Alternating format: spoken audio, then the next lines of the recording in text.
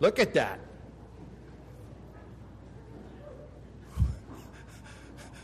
I believe that was a quarter of the congregation. Wow. That's a praise. You pray for those workers back there. I don't know who's working back there, but pray for them. And that didn't even include the young gals from Hershey that come with the Lees some weeks. So praise the Lord. Anyway, this is indeed Thanksgiving week, as has been mentioned.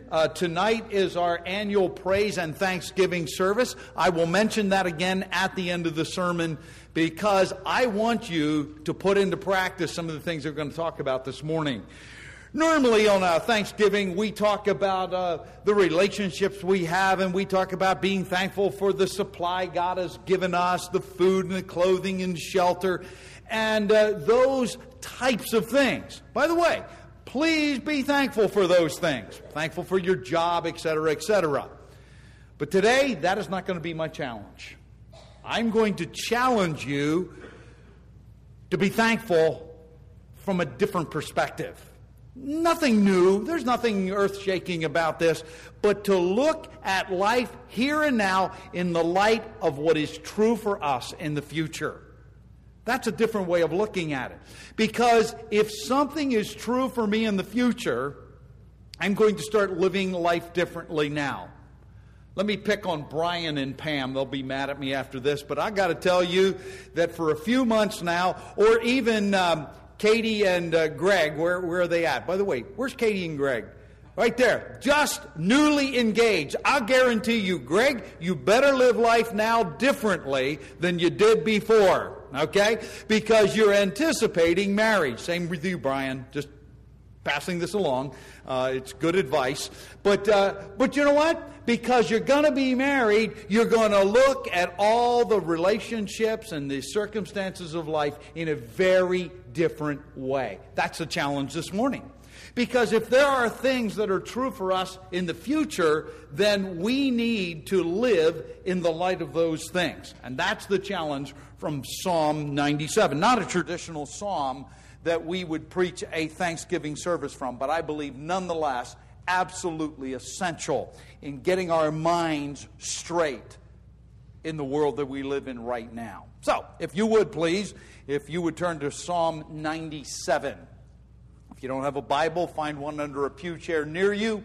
I encourage you to follow along of what God says. First of all, we are to be thankful because the Lord reigns. He rules. He's the master, and He has the right to do that. In the future, He will literally rule and reign in heaven for all eternity. By the way, He rules in hell too. Hell is not from the devil. Hell is from God.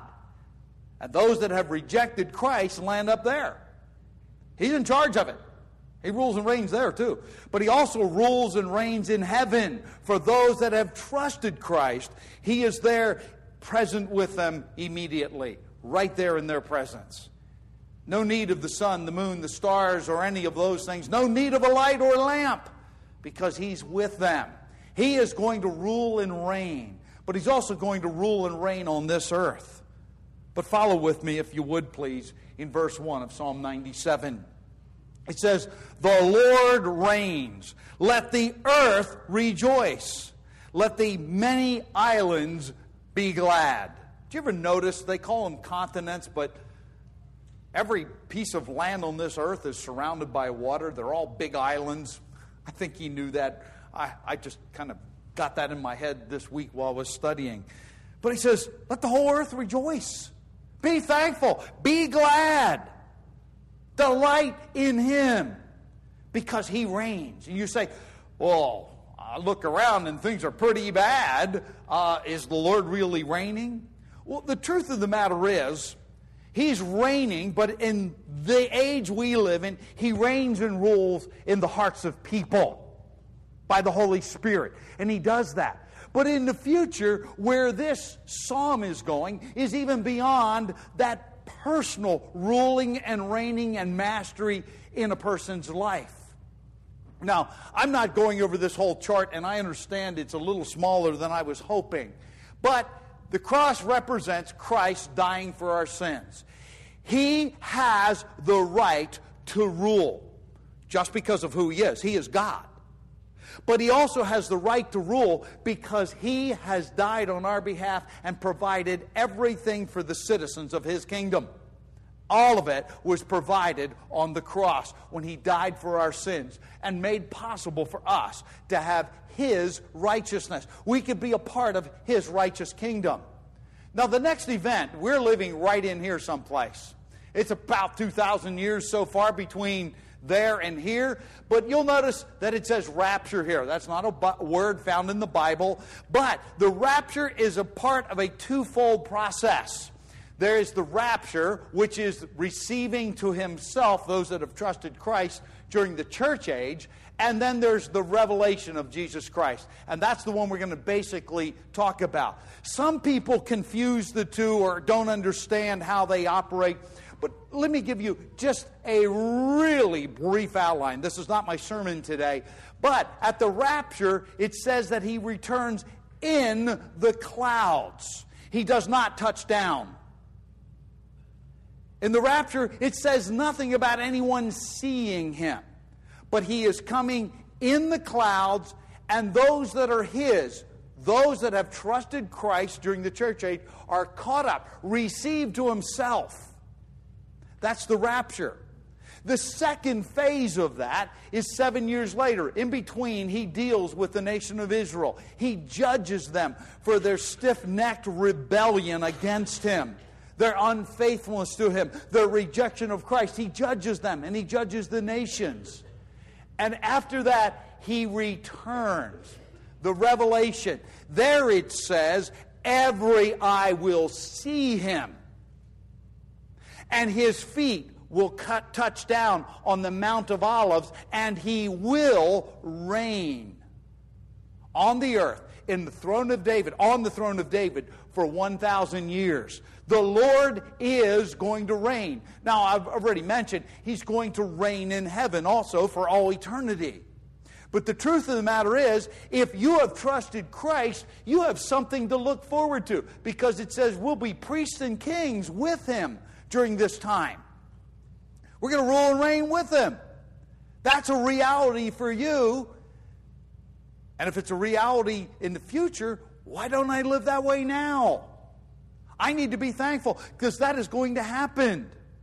He is going to reign, and I'm going to reign with him. And then, of course, we have the privilege of being completely away from the presence of sin for all eternity in his presence. We need to be thankful in light of what our future holds, in light of the circumstances that we will find ourselves in for all eternity. The second point this morning is we should be thankful because the Lord is righteous. I know a lot of you. I don't know all of you, but I know a lot of you. You go, this world's not fair. You don't understand my boss. You don't understand the debt load I have. You don't understand my spouse. You don't know how rebellious my kids are. You don't know how messed up my parents are and my relatives. I mean, we're dysfunctional. Our picture's in the dictionary under dysfunctional. You don't understand how messed up I am in my head. You don't know what I've done. You don't know how sinful I've been and wicked and how I've messed with other people's lives. You don't know how I messed my life up. And you're saying we should be thankful because Christ is righteous? The answer is yes. Because when we deal with Christ, he always makes things right. This world is not that way. I wish this church was perfectly righteous. Man, elder board meetings would be fun to go to. Servant board meetings would be fun to go to. Everything would be great. Everybody would smile and everybody get along. And, well, it just doesn't happen. But he is righteous. See, I don't live in the light of my circumstance now. This is a sin-cursed world. I have a sin-cursed body, and I've lived it out. And so have you. And so do all of us continue in that direction. I wish it weren't true, but it's true. And even as Christians, we still have an old nature, and it's a battle. But Christ is righteous. The Lord is righteous. And in light of a righteous Lord, we need to be thankful people. We need to live that way. Look at verse 2. Clouds and thick darkness surround him, and righteousness and justice are the foundation of his throne. Righteousness. He has a perfect standard. He's accurate. He's fair. He's just. If you're looking for justice in this world, you better keep looking, because you're not going to find it. You vote for somebody and they say something and they don't do it. You go to court and you think this is a good outcome and it doesn't happen. And you make a bargain and you have a contract and it doesn't work out that way. You name it. Whatever it is, it doesn't work out. You go, what happened? It's not fair. That's right. This world is not fair. But God is. And then it says justice are the foundation of his throne. Notice what he's saying. Bottom line. What about God? He's just, which means he gives a right verdict, a right sentence.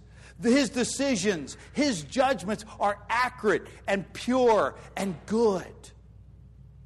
As I was reading this, I had some flashbacks. I can't believe that it is actually 16 years ago that the trial of the century took place. Do you believe that? The juice was on trial. O.J. Simpson. He was on trial. Now, I got to tell you, this is confession. You understand, do you realize that court TV didn't exist and all those kinds of things didn't exist back there? Court proceedings weren't televised back then. In fact is, before that, that's the illustration of O.J. Simpson. Remember running through the airports? I'm not advertising for Hertz, but that's what he did. Got paid big bucks for it. I mean, I don't follow football, but anybody that did knew that he had broken records and got awards. And, I mean, his was a recognizable face, and that endorsement was worth millions and millions and millions of dollars. The fact is, if you don't know who O.J. Simpson was from either before that or during the trial, it means you were a hermit with no radio, no contact with the known civilized world. I mean, it was everywhere, 24 hours a day. I spent too much time. It was curiosity. I thought, they're going to show what a court was like. And this, I knew it was kind of high profile, so I started watching. Watched way too much of it, way too late at night. But I did. And I watched it, and it was fascinating at times, and otherwise just plain old frustrating. But I remember watching that, thinking, okay, I'm going to see justice at work. As his lawyers wrote, O.J. Simpson is shorthand for someone who got away with murder. I didn't write that, and I believe that, but nonetheless, that's my opinion, okay?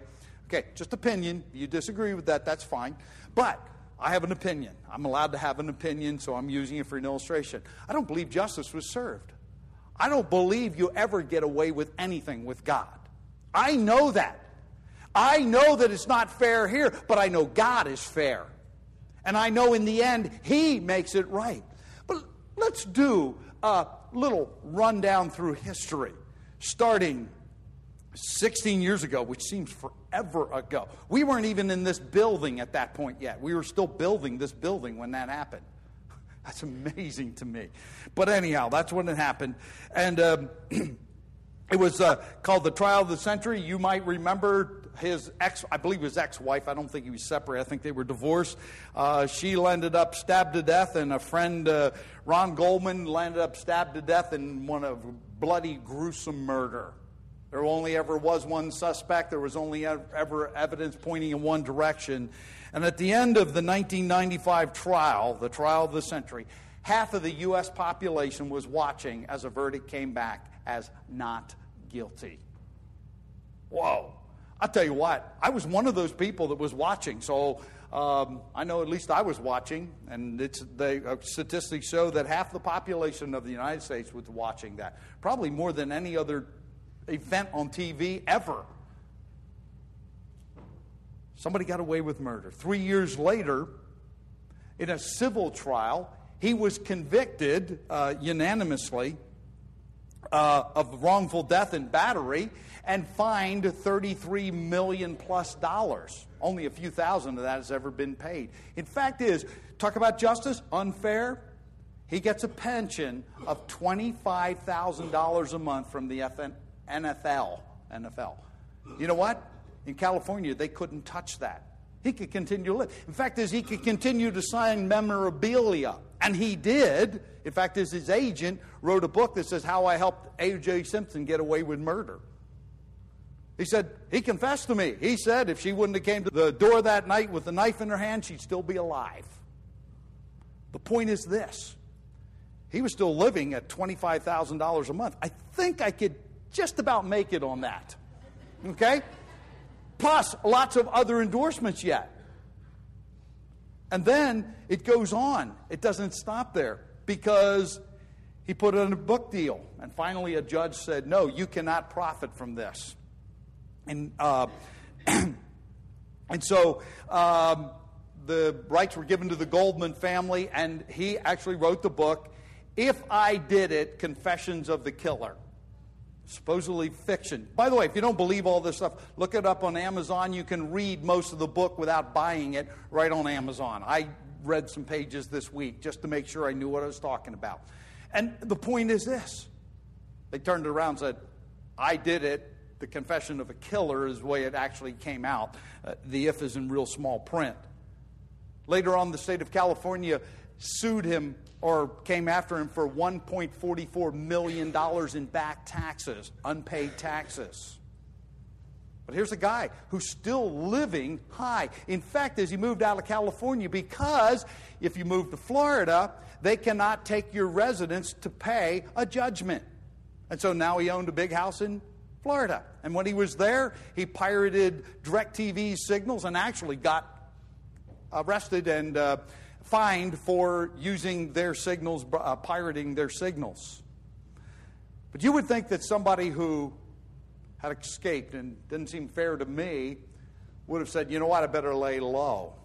And you know the end of the story. In 2007, him and some other folks broke into a hotel room with a gun, and or at least one gun, and they didn't deny. He said he was taking back stuff that belonged to him, whatever the story is. I don't know. I don't really care at this point.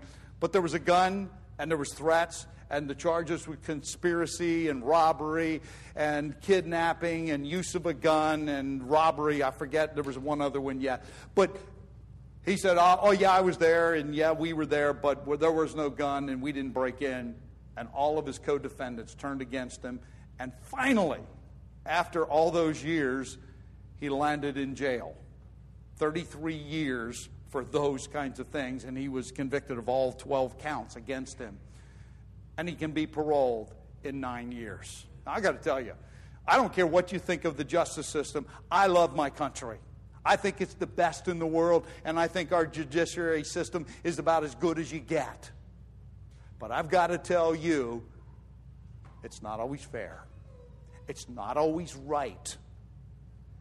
Oh, by the way, just in case you want to point the fingers at O.J. Simpson a whole lot, and just in case you disagree with me, let me give you something. How many times were you glad when your brother or sister got blamed for something you did when you were a kid?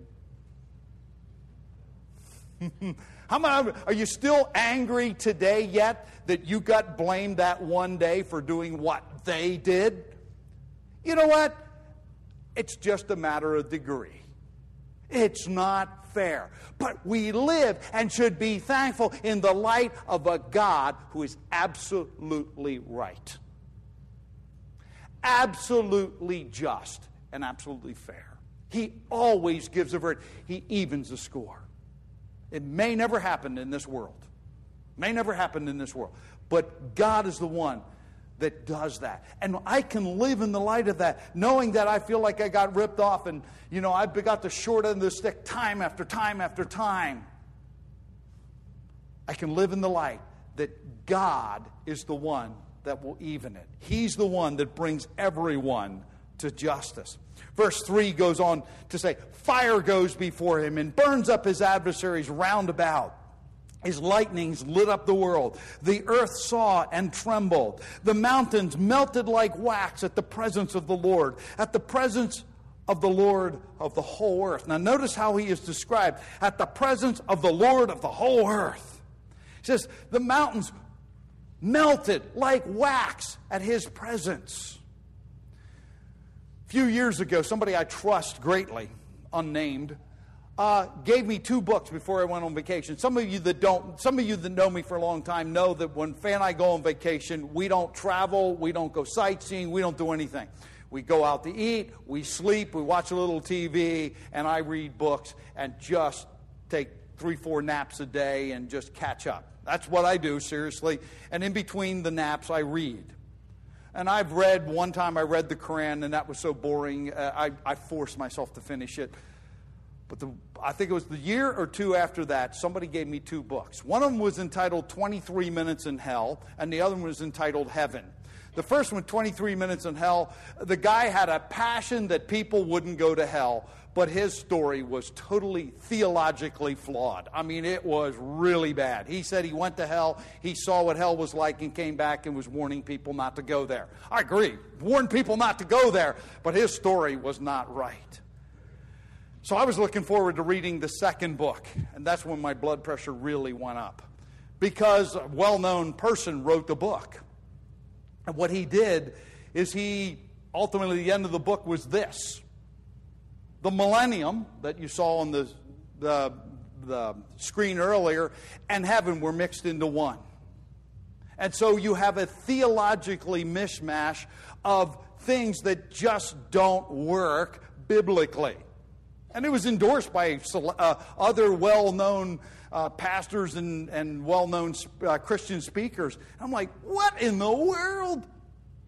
Because he came up with a final theory that heaven is just a renewed earth. I read the Bible, and I've read it several times, and it says just the opposite. In fact, in the New Testament, it says that the elements, the smallest parts, will be destroyed with intense heat, and the earth and its works will be burned up. And since these things are to be destroyed in this way, what sort of people ought you to be in holy conduct and godliness? Keep that in mind when I get to my last point today, because it goes right back to that. It says the heavens will be destroyed, and the elements will melt with intense heat. But according to his promise, we're looking for a new heaven and a new earth. The book of Revelation that brings everything together at the end of the Bible says it this way: I saw a new heaven and a new earth. And there was no longer any sea. And then it goes on to say, the first things have passed away, and everything is new. And there's no mourning and crying, and there's no pain, and all of those things in this life that aren't fair are gone. But guess what? This whole thing comes back to this. God is very present. Those things that have been tainted by evil are gone, burned up, melted away, gone forever. And he starts and gives a new heaven and a new earth and a new Jerusalem. See, that's what we live in light of. Not something that's just a remade version of what we have now. By the way, the millennium is a renewed earth. No doubt about that. It's almost like back in the Garden of Eden. You can read in the Old Testament a lot of the things about it. No war. People don't die. The disease is gone. No, animals or food is plentiful. Animals do not attack. Lions and lambs lie down together. Those types of things. But in the light of what he's going to do, when he reveals himself, his very presence, those things that are sinful and tainted by sin are burned up. They're gone. We live in the light of a completely new heaven and earth that we can be a part of. We need to be thankful people in light of that. We also need to be thankful in the light of what God has revealed about himself. Keep your finger in Psalm 97 and turn back to Psalm 19 for a moment.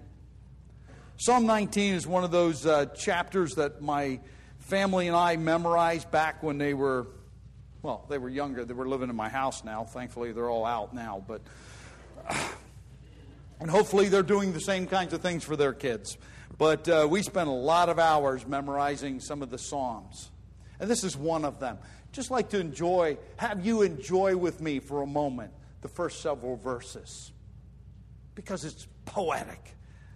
The heavens are declaring the glory of God, and their expanse is declaring the work of His hands.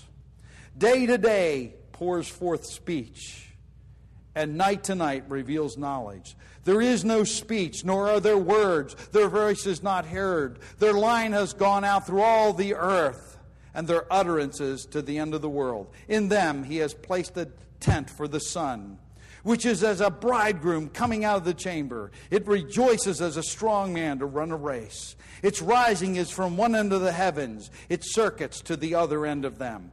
There is nothing hid from their heat. You see, God is revealed.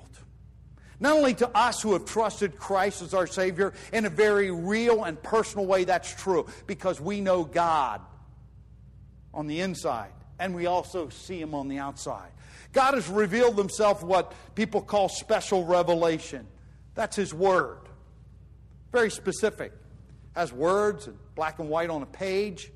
But He's also revealed Himself to the whole world. People that have never seen a Bible know about the glory of God. That's what it says. Look at verse 6.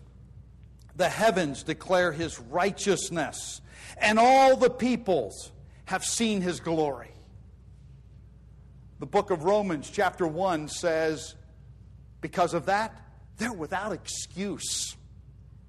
They have no excuse for not knowing and believing and trusting that there is a God who created all of these things. Because He is seen in His handiwork, in what He has revealed about Himself. Now, I know that there's a time when we're going to see Him as He is. We'll be like Him. But that's not now. But we're going to see that. But in the whole presence of who God is, we need to be thankful people. Because He is the Creator. He created you. He has a plan. You are His possession because He created you. If I create something, I make it. It's mine. I can destroy it if I choose to. I can sell it. I can give it away. I can do whatever. It's mine. God is exactly the same way, except much greater than I could ever be. Because I never created anything from nothing. He created from nothing. He has the right to do with it whatever. And in light of that, we recognize His greatness, His awesomeness, His glory. And here it even says, and I fail to comprehend this, the heavens declare His righteousness. Now, I'm not sure how all that works. Is it just simply because it works the way it's supposed to be? It works right. It works according to His standard. It's the only thing I can figure out. I think I got some things to learn yet. I know I got some things to learn yet about who God is. But that goes pretty far. The heavens declare His righteousness, and all the peoples have seen His glory. They've seen what a glorious God He is.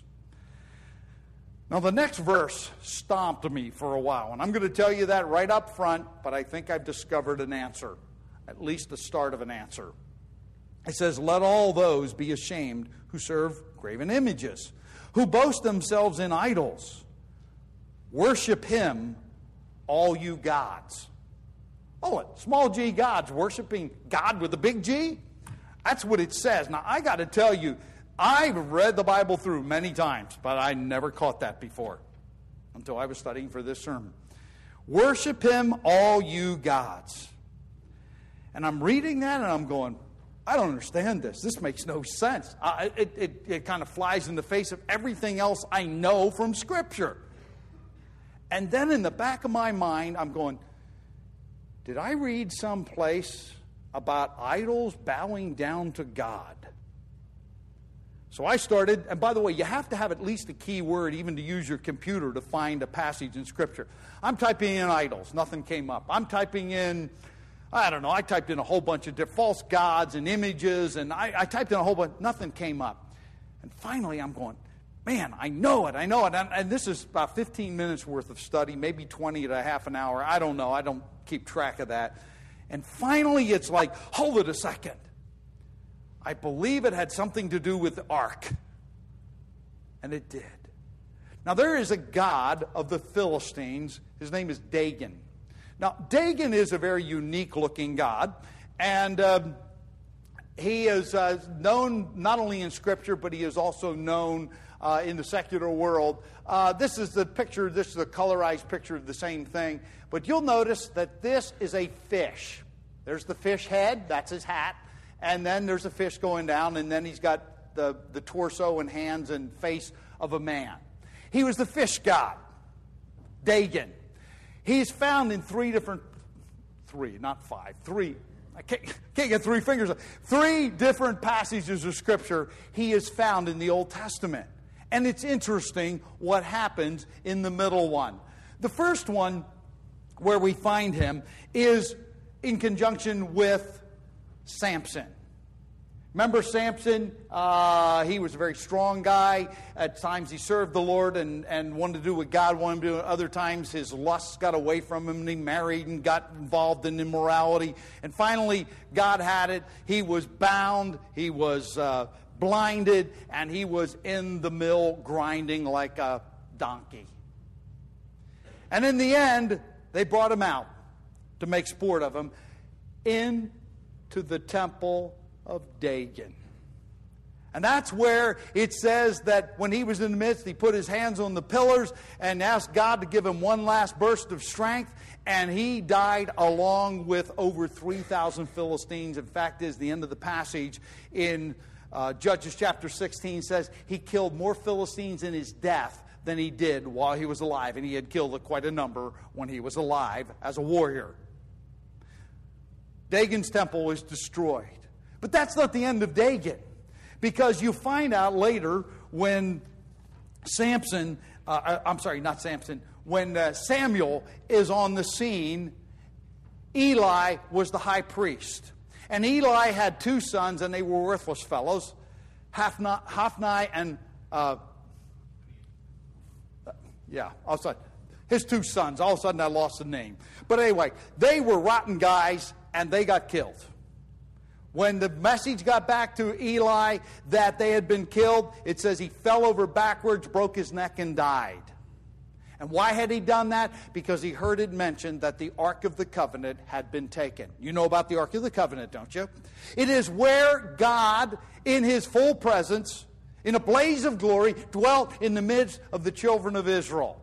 God's presence. So the Ark of the Covenant and what goes with it deals with the presence of God. God revealing himself. And the Philistines captured the Ark of the Covenant. They took it back to their town. Guess where they put it? They put it in the temple in the house of Dagon. They put it in there. They go home for the night. They come back the next day, and there is the statue flat on its face before the Ark of the Covenant. A false god bowing down before God with a big G. Jehovah God. Now, I don't know what they thought. You understand, they're worshiping a false god to start with. Maybe we didn't prop him up right. You know, maybe the earth sank a little bit. Maybe the floor shifted. I don't know what they thought. So they set him back up. They come in the next day. He's down again. This time his hands are broken off, his head's broken off. The only thing that's left is the trunk of his body. And he fell, when he fell this time, on the threshold of the house of Dagon, the temple of Dagon. And from then on, the Philistines never set their foot on the threshold because of that. They go, get this ark out of here. Get it out of here. So they send it off by cart to Ekron. And the people go, hold it a second. You brought this here to kill us and our people? You know, nobody wanted it, and you know the rest of the story, the miracle that they hooked it up to a cow who took it home and took it back to Israel. You would have thought by now Dagon would be gone because a couple of times he got pretty smashed and nothing's happened. But it's not the end, because you find the Temple of Dagon coming up one more time. And if you remember, Saul was not a man after God's own heart like David was. And in battle he was killed. And the Temple of Dagon was still in operation, because it says they took his head and his armor and they took it and they hung it on the walls of the house of Dagon. Do you know what? Here's a God who bowed down and worshiped the real God. Now, I got to tell you, you say, and I still struggle with some of what I've just told you, because, okay, does that fit that whole thing? But then I also found out what it says in the New Testament. It says every knee shall bow and every tongue shall confess that Jesus is Lord, to the glory of God. It doesn't say all believers. It says every person will do that. So guess what? If every person, whether they believed in Jesus Christ or not, is going to bow down and acknowledge the lordship of God, I guess there's no reason that he can't force the false gods of this world, whether it's literally falling down or otherwise, to bow to him. Remember, the demons are behind all the false gods and the idols, and we know that from Scripture. Point is, whatever, God is revealed, and he is above everything else. If he is the one you serve, you need to live in the light that he is the one that's revealed himself already and will reveal himself completely in the future. And we get to live in that revealed presence. We get to be with him for all eternity. Live in the light of who you ultimately are. That's the point today. I can be thankful because I know where I end. I know what my circumstance and my situation is going to be in the end. I know who I'm going to be with. And so it may seem unfair. I may be discouraged at times. It may be hard. It may seem like everything's against me. I can't get it right. Everybody is treating me wrongly. May seem that way. And you know what? You might be right. But I don't live only in the present, in the material, in the here and now. I live according to who I ultimately am and who and what I will ultimately be in the end, and who I'll be with. How do I know all of this? Look at the last several verses. Starting at verse 10. It says, hate evil, you who love the Lord, who deserves the souls of his godly ones. He delivers them from the hand of the wicked. Light is sown like seed for the righteous, and gladness for the upright of heart. Be glad in the Lord, you righteous ones, and give thanks to his holy name. He didn't say, wait till the future, till the millennium, or the rapture, or the millennium, or to heaven. He said, no, do it now. Because he does reign. We will be with him. He has revealed himself. He is the one who makes all things right. He's just. He's righteous. And I live in that way, and I praise his holy name in light of that. Now, notice what it said in verse 10. It says, hate evil, you who love the Lord. Proverbs chapter 8, verse 13 says it this way. The fear of the Lord is to hate evil, pride and arrogance and the evil way, and the perverted mouth I hate. I cannot, according to the Old Testament and according to the New Testament, I cannot serve the material and the here and now and serve God at the same time. He's an absolute. He is immortal. I cannot serve him, who's above and beyond all of this, and at the same time be totally chained to where I am now. I can live according to who I am. The New Testament tells me I'm a citizen of heaven. I'm an American citizen. We talked about this a little while ago. I'm an American citizen. I'm glad about that. But that's not my ultimate citizenship. That's not ultimately how I operate.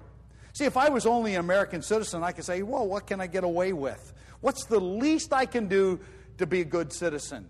to not get in jail, not, any of those things, and get away with it. What can I get away with? But that's not where my citizenship ends. That's just my earthly citizenship. I'm a citizen of heaven, and so I live in the light of being a citizen of heaven. I live in the light of a God who rules and reigns. A circumstance is way beyond the norm and the average and the day-to-day. I live in a way in light of who I am. I live in the light, if I was a young person that was engaged as I started this, I live like I'm going to be married. Not like I'm single, free to kind of do whatever I want to do. I don't live that way anymore. I change my mode of living in light of what is true and what's going to be true of me. That's what I need to do. But notice what it says. Hate evil, you who love the Lord. Notice how it describes the Lord, who preserves the souls of his godly ones. Even here and now, you say, it's hard. What you're saying is be thankful for what's going to happen in the future and what's true for the future. That's hard. But notice the one that we serve, the one who we love, the one who preserves the souls of his godly ones. I can live in the light of the future. I can live in the light of who he is and what he has provided for me. That's what he wants me to do. So it's not just, hey, I'm thankful I have a job. By the way, if you have a job right now, be thankful. I'm thankful for my spouse, my family, my parents, you name it. Be thankful. I'm thankful I have money, and I'm thankful I have food, and I'm thankful that I live in the United States. Whatever you want to put in there. Put them all in there and be thankful. But don't stop there. That's the challenge, the encouragement today. Live beyond that. Just be a thankful person.